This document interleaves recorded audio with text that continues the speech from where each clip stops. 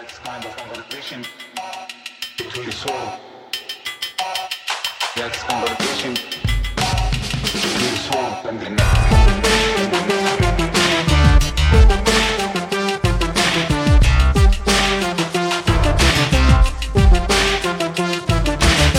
Hello, Prestige heads, and welcome to American Prestige. I'm Danny Bessner, here as always with my friend and comrade Derek Davison. And we're excited to bring you the news. So, Derek, let's start with Gaza. Let's start with casualty numbers. As of Thursday, according to health officials in Gaza, the casualty figures had risen to over 10,800 killed since October 7th. I believe they're still estimating the number of wounded at somewhere over 25,000, which at this point could be well over 25,000, but they've been on that number for a few days now. About 2/3 of the population of Gaza is estimated at this point to be displaced. There are tens of thousands of people evacuating Gaza City.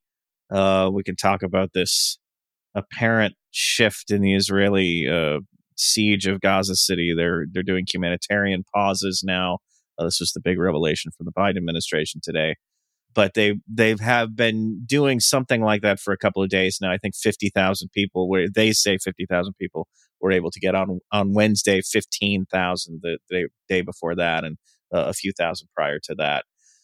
So things in Gaza City seem fairly static. There are anecdotal reports of clashes between militants and the IDF kind of moving deeper and deeper into the city, but relatively slowly. You'll see reports like they're a kilometer further into the city than they were a day before. The AP did some satellite research or looking at satellite images and found, certainly evidence that the Israelis are moving deeper into the city. They're not doing it particularly quickly, and I think that's probably because of the challenges that have been posed by the tunnel network. In particular, they say that they are trying to be methodical about sussing out where the tunnel entrances are and destroying them. And so, it's slow going, and they're taking some losses. I don't think particularly heavy losses, certainly not compared with the number of people that they're killing in the air campaign, particularly. But, that's sort of where things stand. Anything to say about evacuations or no?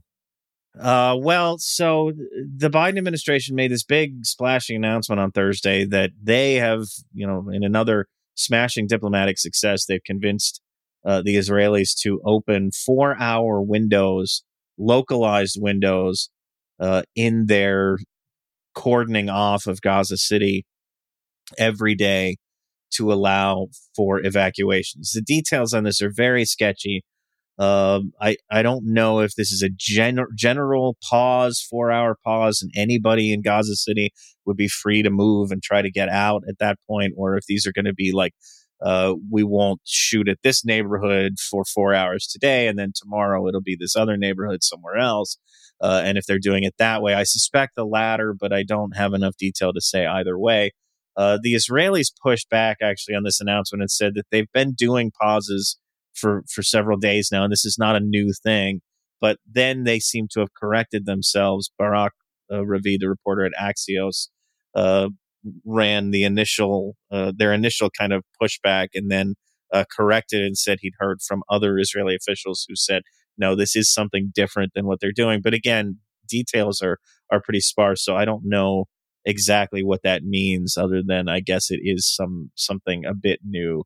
Or a bit different from what they've already been doing.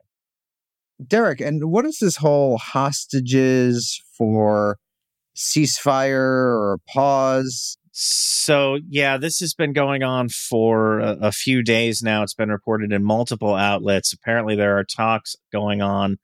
It seems like now they're going on in Qatar, actually, in Doha, where the CIA director, Bill Burns, is there at the Biden administration's behest, and he often does sort of this back-channel diplomatic work for them.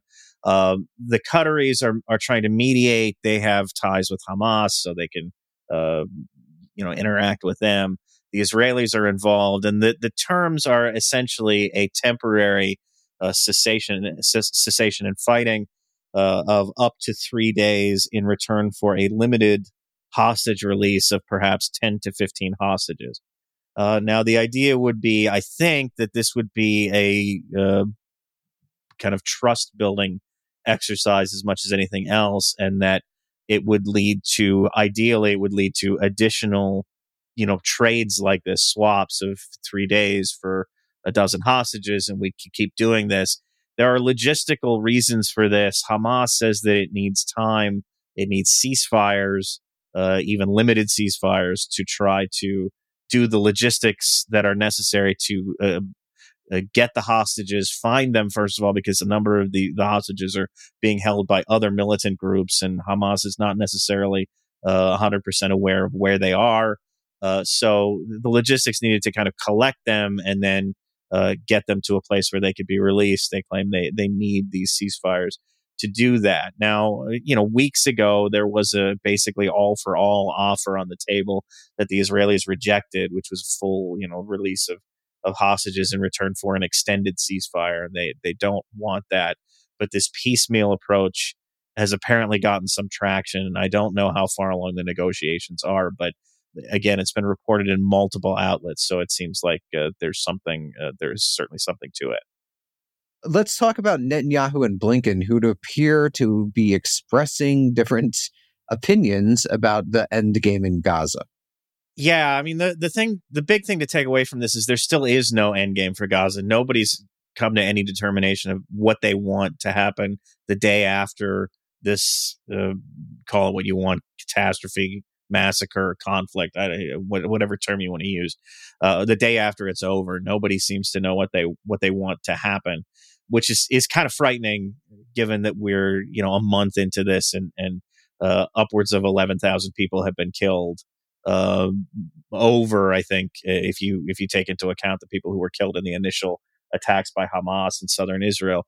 So fairly troubling. Anyway, Benjamin Netanyahu went on ABC News in the U.S. on Monday, did an interview where he said that he imagines Israel will have overall security responsibility for Gaza for an indefinite period when this is all over, which sounds an awful lot like a military occupation, which is something that the Israelis have insisted they don't want to do since they pulled their settlements out in the mid 2000s. They have sort of disavowed any responsibility for Gaza except for the blockade that they've been running since 2007.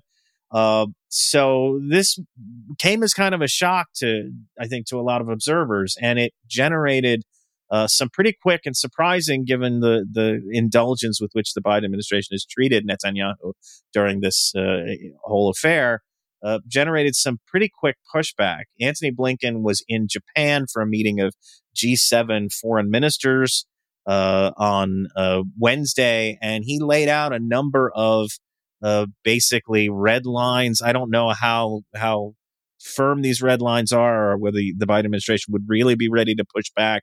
But he laid out a number of what seemed like red lines, at least for the U.S. in terms of what happens in Gaza. At the end of this, it included no forcible displacement of Palestinians, no use of Gaza as a platform for terrorism, no reoccupation of Gaza by the Israelis, no attempt to blockade or besiege Gaza, which is particularly laughable because that's been, as I say, going on since 2007. And no reduction in the territory of Gaza. He also said the Biden administration wants a Palestinian-led governance in Gaza after this, with Gaza unified with the West Bank under the Palestinian Authority. All of these things are interesting on some level or another, but I think the thing that is most interesting is that there is definitely daylight here between what Netanyahu is talking about and what other people, maybe more fringe extremist people inside the Israeli government have talked about in terms of an endgame, and what the Biden administration is now laying out as its position. The idea of bringing the Palestinian Authority back, this is, two-state solution rhetoric. It's what you say about this crisis when you don't have anything to say. The Palestinian Authority. Derek, very quick. Sorry, go ahead, Danny.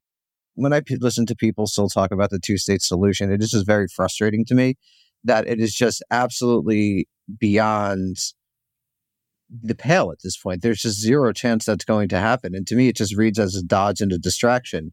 And it's very frustrating how many organized institutions continue to trumpet this obvious.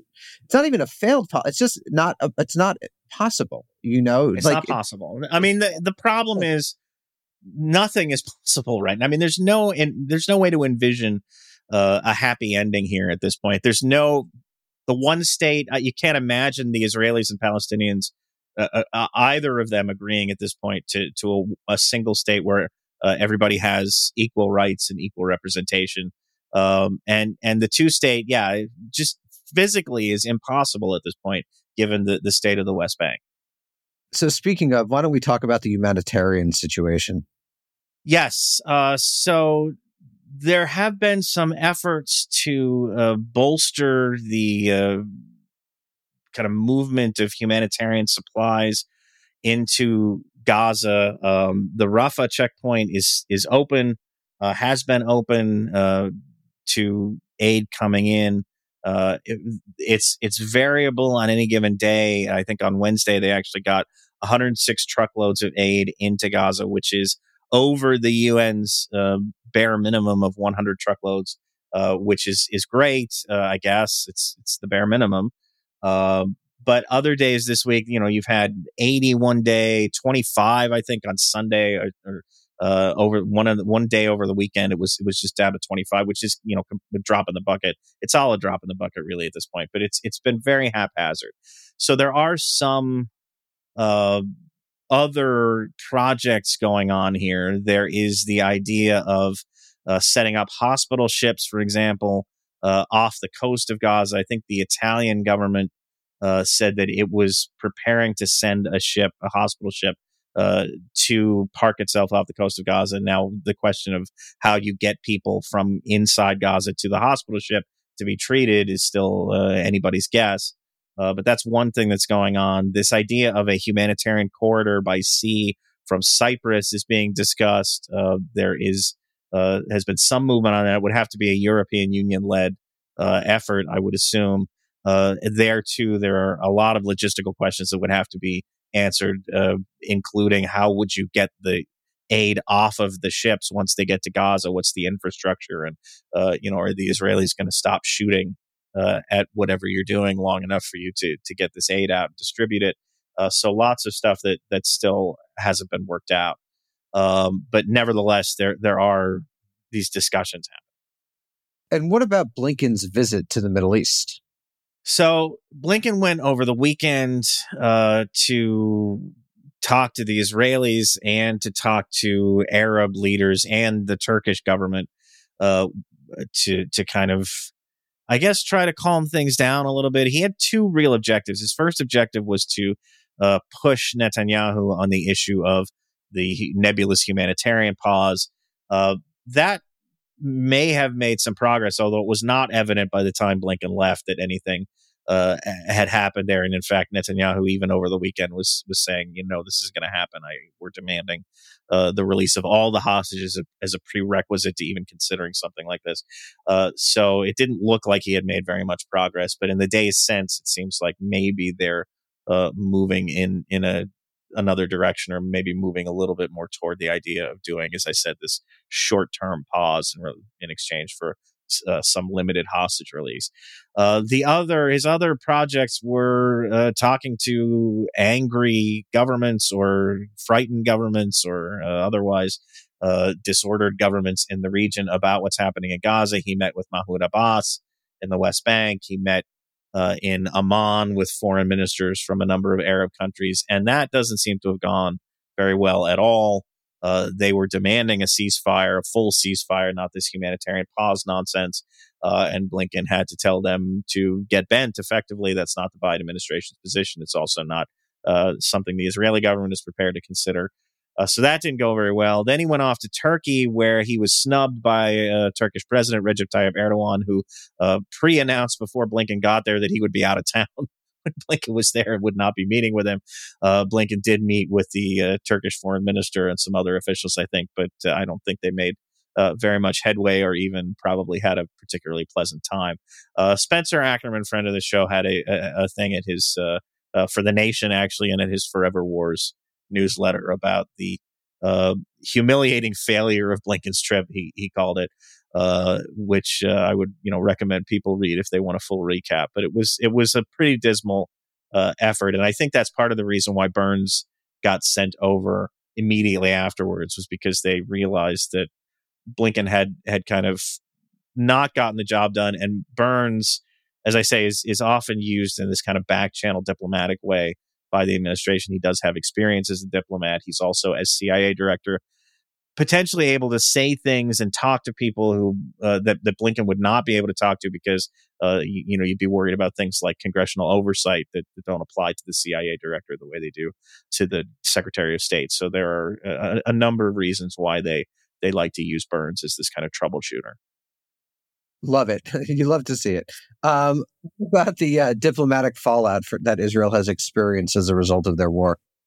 Yes.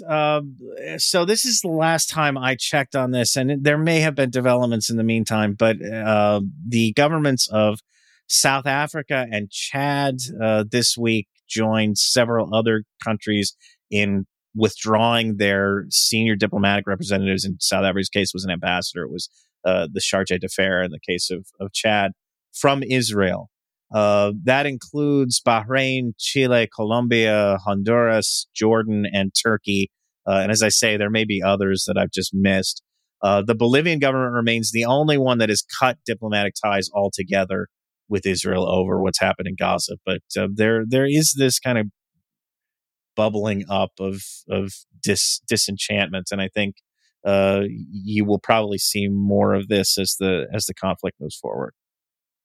Thanks, Derek, for all your updates on Gaza and the Gaza war. Let's move on to Syria, and let's talk about the recent U.S. attack there. Yes.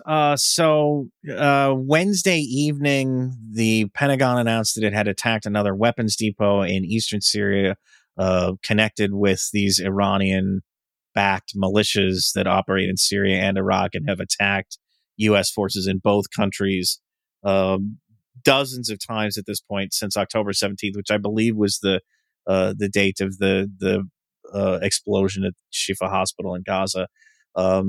According to the U.S. military, there have been more than 40 such attacks since October 17th, and so they carried out a strike like this almost 2 weeks ago at this point, not quite 2 weeks ago. And then they carried out another one apparently Wednesday evening or early Thursday morning, local time, I guess. This one, unlike the first one, apparently had some fatalities attached. At least 9 people were killed, according to the Syrian Observatory for Human Rights, which is one of the sources people use for casualties in Syria.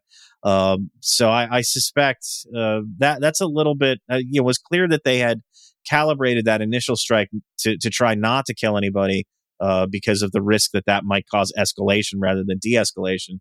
I'm not sure if they were a little more kind of gloves off with this one, or if this was not intended to kill anybody but did anyway. But regardless, this is definitely an escalation and will probably, I think, spur more attacks rather than deterring them. Oh, that never happens. Yeah. Let's move on to Yemen, and the Houthis appear to have downed a U.S. drone. Yes, they shot down a Reaper drone off the Yemeni coast on Wednesday that they claimed was conducting surveillance. Reapers are, the drones that can be used either for surveillance or they can be armed and used in drone strikes. In this case, it seems to have been conducting surveillance. We don't know why. The U.S. has long had a counterterrorism operation going on in Yemen related to Al Qaeda, particularly. There are some Islamic State elements in Yemen, but it's more Al Qaeda in the Arabian Peninsula.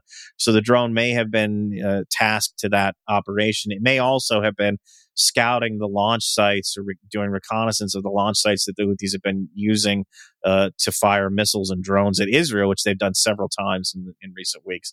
So it's possible that they were doing that. Either way, they shot it down. There hasn't been any response from the U.S. other than confirming the shoot down. Fortunately, I don't think the drone had a wife or children, so we're not terribly worried about its family.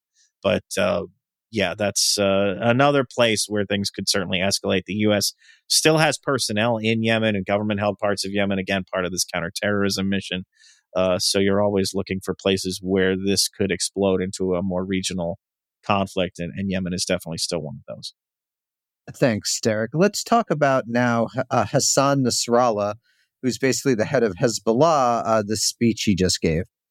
Yes, obviously, Lebanon, the Lebanese-Israeli border has already been the scene of a number of attacks back and forth since the situation in Gaza opened up on October 7th. It is still the fault line that is most likely to escalate into another front of the war, or just a full-blown uh, war between Hezbollah and Iran as its backer and Israel. Nasrallah gave his first public address about Gaza on Friday, first time since October 7th. This was long awaited, anticipated, feared, whatever term you want to use, because of the possibility that he might announce or might declare war effectively on Israel. He did not. He said that Hezbollah is open to the possibility of escalation, but that it is going to continue to do what it's already been doing, and kind of engaging the Israelis on the northern border and on their northern border and keeping them preoccupied. But it does not intend to get further involved unless the Israelis do something that pulls them into the conflict. I think this was, people had considered this probably the most likely outcome, but I don't know how sure anybody was of that. Lebanon is, of course, just a complete basket case at this point, economically, politically. Hezbollah and Nasrallah may have felt that they don't really have the support that they would need to get involved in this war in a bigger way. Though, as I say, he did leave open the possibility of further escalation if things develop in that direction. Given the state of Lebanon, I see no possibility for them to actually get involved in this. It would be very difficult for them. It would be difficult, and it would be, I think, detrimental to their position in Lebanon, because I think, for most Lebanese who are, barely scraping by, the idea of going to war with Israel because one faction in the Lebanese political system decides to do that is probably not very palatable. Here's a very interesting story. In Afghanistan, the U.S. leaves and opium cultivation declines. Yeah, this is a shocker. The UN Office on Drugs and Crime released a report over the weekend finding that Afghan farmers cultivated just under 11,000 hectares of opium in 2023. That's just compared to over 230,000 hectares that they cultivated in 2022. So apparently you take the CIA out of a country and they stop making heroin, which I didn't know was possible, but that seems to be the connection here. That's the finding of the report. They're attributing it, I think, with good reason, to the Taliban's crackdown on opium production. But the report also notes that there is a huge economic cost here to farmers who are, again, Afghanistan, you want to talk about economic basket cases, is just completely crippled. The economy of that country is completely crippled. And so you talk about farmers who are, in many ways barely getting by or not even getting by. That takes a lot of revenue, because opium is obviously a big cash crop. And so that takes a lot of revenue out of their hands. And there's, if you have any interest in stabilizing that country, you would think internationally it would be time to kind of go back in and provide these people with another way of surviving other than opium cultivation. But that would, of course, probably require recognizing the Afghan government, and the U.S.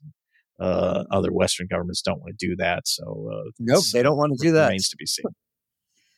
Thanks, Derek. Let's talk about Myanmar, where there has been a major offensive. Yeah, this has been going on since October 27th, I believe. The Brotherhood Alliance, which is a coalition of three ethnic rebel groups, the Tong National Liberation Army, the Myanmar National Democratic Alliance Army, and the Arakan Army, announced a new offensive in Shan State, which is sort of northeastern, I believe. Myanmar borders China. And they've been wildly successful, apparently. They've taken over 100 military outposts. They've seized a number of major highways that run into China and are crucial kind of commercial arteries for Myanmar-China trade. They've taken a number of border towns. And it's been somewhat surprising to see this level of success. certainly the Myanmar junta seems to be on the back foot here. I mean, they've I think engaged in some airstrikes against these groups, but they don't seem to have any presence on the ground, or at least not enough of one to try and dislodge these militias or these rebel forces from the places that they've taken over. So it's an uncertain situation. Getting news out of Myanmar is difficult anyway, especially in remote parts of Myanmar, like the border region. So it's been difficult to track, but this does seem to be a very serious situation. There's been a lot of displacement. The Chinese government has gotten involved because, again, this is right on the border. So they're kind of in negotiations with Myanmar officials about finding a way out of this situation. So a lot of kind of upheaval happening here, and I don't know how much of a threat it is to the junta, but it's certainly a threat to maybe, you talk about dismembering parts of Myanmar and picking that state apart, or some of these rebel groups establishing themselves as effectively governments in some of these places if they can't be dislodged. And so a lot of unknowns at this point. Let's talk about Sudan. Similarly, there have been advances there. Yes, the Rapid Support Forces. This has been reported. This was reported this week in multiple outlets: Al Jazeera, the Washington Post, some other places. The Rapid Support Forces group, the paramilitaries who are fighting the Sudanese military, are apparently on the cusp of taking control of virtually the entire Darfur region. They have driven the military out of Central Darfur State, West Darfur State, and South Darfur State. The U.S. has been sounding the alarm about a potential RSF attack on the capital of North Darfur State, Al-Fashir, for at least a week now. Al-Fashir is populated by not just its sort of resident population, but hundreds of thousands of people who have been displaced from other parts of Sudan. So an attack on that city could be quite devastating. The Sudanese military in many of these places seems to have just broken and fled. A number of soldiers have apparently crossed the border into Chad to seek refuge. This is dangerous because of the RSF's roots and its base of support. The RSF grew out of or was kind of cultivated out of the Janjaweed militia, which is an Arab militia network in Darfur that was responsible for a lot of the atrocities committed during the Darfur genocide and attacks on non-Arab populations, non-Arab communities in Darfur. The RSF is the sort of legally sanctioned or legally, openly embraced by the government, let's say, part of the Janjaweed. It had became a functioning arm of the security apparatus in Sudan. And so it has ties back into that militia, and it's been implicated in already in this conflict a number of ethnic attacks in Darfur. There was a report, I think, in Reuters that refugees of the RSF's attacks in West Darfur were reporting ethnically driven violence. Again, attacks on non-Arab communities. So a lot of I think kind of nervousness about where this is heading and potentially returning to the battle days of the Darfur genocide and for these non-Arabs in this region. So let's move on to Russia, even though no one cares anymore. And somehow Putin, who recently, Derek, I heard, had a heart attack and died. Yes, he is dead, but he's also running for re-election. Yeah, I knew you were worried about this, and there's been a lot of speculation. Is he going to run? Is he not going to run? He is going to run for re-election. So I can put your minds at ease. Vladimir Putin will run for re-election. I'm not ready to make any firm predictions, but I think he'll probably be able to eke out a win in the what I'm sure will be a fairly contested election. This does mean that he will be sticking around, barring any future deaths from heart attack or other things. He'll be sticking around as president until at least 2030. He has told people, I guess this is what I saw reported, that only he can shepherd Russia through this perilous time, which I guess is nice. He's the cause of a lot of the peril, but I guess he wants to do the right thing and stick around, and whatever that means. Putin's known for doing the right thing, so yeah, he's the cause of and solution to all of life's problems. So how is let's stay in the region? And let's talk about Ukraine. And it appears that the West is coming around to our position, only a few years too late, and they are pushing for peace talks. So, Derek, let the listeners know what's going on. Yeah, this was a grenade that NBC News kind of threw out on Friday. They reported that U.S. and European officials, they didn't get into specifics, but said that there have been conversations between these officials and their Ukrainian counterparts, kind of preparing them for having to cut a deal, like a peace deal with Russia. And what are you going to be ready to sacrifice as part of these negotiations? Because I guess we're now talking about this now that the counteroffensive has largely failed. Now that the war in Gaza is sucking attention away from Ukraine. Now that U.S. politics are once again in a state of chaos, and Congress is maybe not going to authorize any new military aid for Ukraine. There's a lot of questions about how sustainable this war effort actually is. I think we mentioned last week that Valery Zaluzhny, none other than the commander-in-chief of the Ukrainian military, indicated that the war is a stalemate at this point. He was, quickly that was quickly rejected by the Ukrainian and Russian governments. But there does seem to be a sense that this is no longer the slam dunk Ukrainian victory that we once thought it was, and that the time may be coming to start preparing to what I think would essentially be trading land for peace. You'd be trading these regions that the Russians are currently occupying, with maybe some adjustments here or there, for some kind of peace settlement. Even though it may not be a long-lasting peace, it would at least be some halt to the festivities for some period of time. A piece of a time, a piece for our time in eastern Ukraine. There is, I should say, there's no indication at this point that the Russians are interested in negotiating. Volodymyr Zelensky, as soon as this report came out, he's been telling everybody he's not prepared to negotiate, and is insisting that the war can still be won. And things are a little bleak, but we have plans. We know what we're doing. Just trust us. So, I mean, I'm not saying that any of this is an advanced stage, but the NBC report did say, these Western officials, these unnamed Western officials, are maybe just giving the Ukrainians until the end of the year before they really sit them down and have a serious talk about what the future looks like. Let's talk about the EU, which appears to be cogitating upon expanding into Eastern Europe and basically Russia's Western border regions.